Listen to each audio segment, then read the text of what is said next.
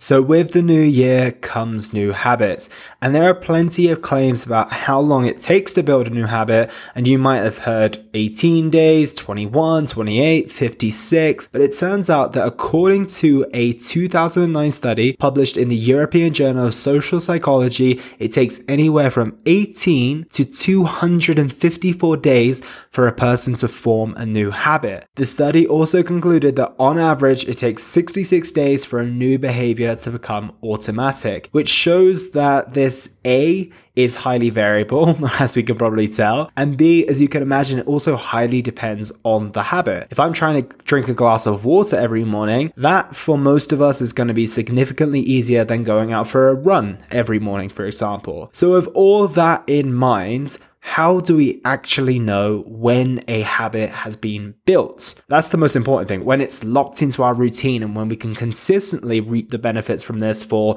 weeks, months, and years to come, right? So this got me thinking about some of the most consistent habits in my own life and what are some of the common threads between them. And the first way I believe to know if a habit is ingrained is that you're doing it around 85 to 90% of the time. If I'm training 3 times a week, every week for a year, that's my aim.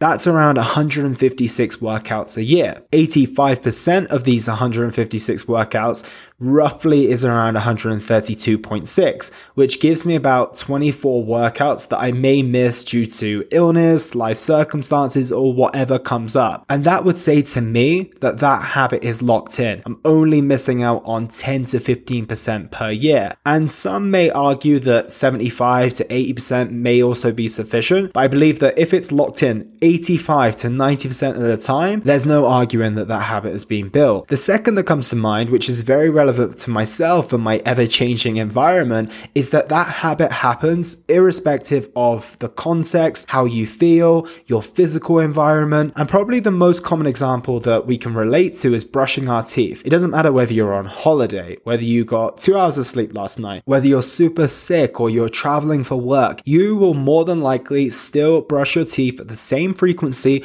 and the same time, irrespective and regardless of any other variables. And when it comes to health and wellness, what I've realized that this is my hydration. It doesn't matter where I am in the world. I get up and I drink some water. This is my training. I still train 3 to 4 or 5 times a week, irrespective of where I am in the world. Same for my nutrition somewhat as well. Some things will change, but on the whole, my breakfast will relatively stay the same. So if you are doing something consistently, even if you're in another country, or if you're feeling potentially unwell, or you're super stressed out and you're still being done, you can trust that that habit has been built in. The next is that you feel out of sorts when you're not doing that habit. Same again, really easy one to relate to. If I told you to stop showering for a week, I don't think you'd feel particularly comfortable. If I told you to stop brushing your teeth for a week, you would feel exactly the same way. You just feel a bit gross, a bit icky, and that's a really good sign that you've got a habit in place, is when you don't feel that good for not doing it. And I can definitely relate to this when it comes to my training as well. I just feel a bit off. I get a bit restless. I'm not so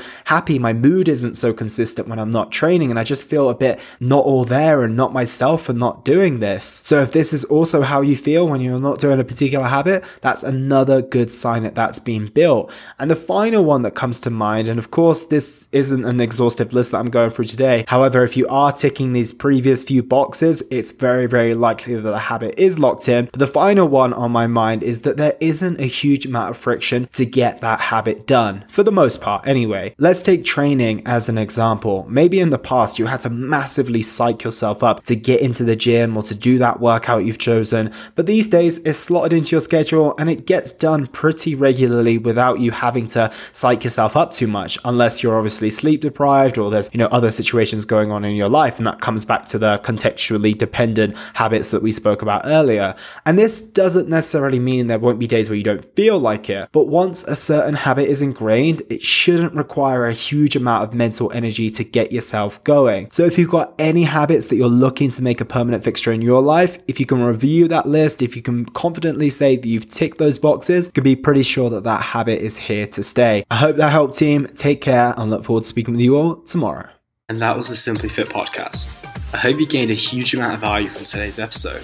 I feel inspired to improve your health and well-being. be sure to search for Simply Fit in Apple Podcasts, Google Podcasts, and Spotify, or anywhere else you get your podcast from. And go ahead and subscribe so you don't miss any future episodes.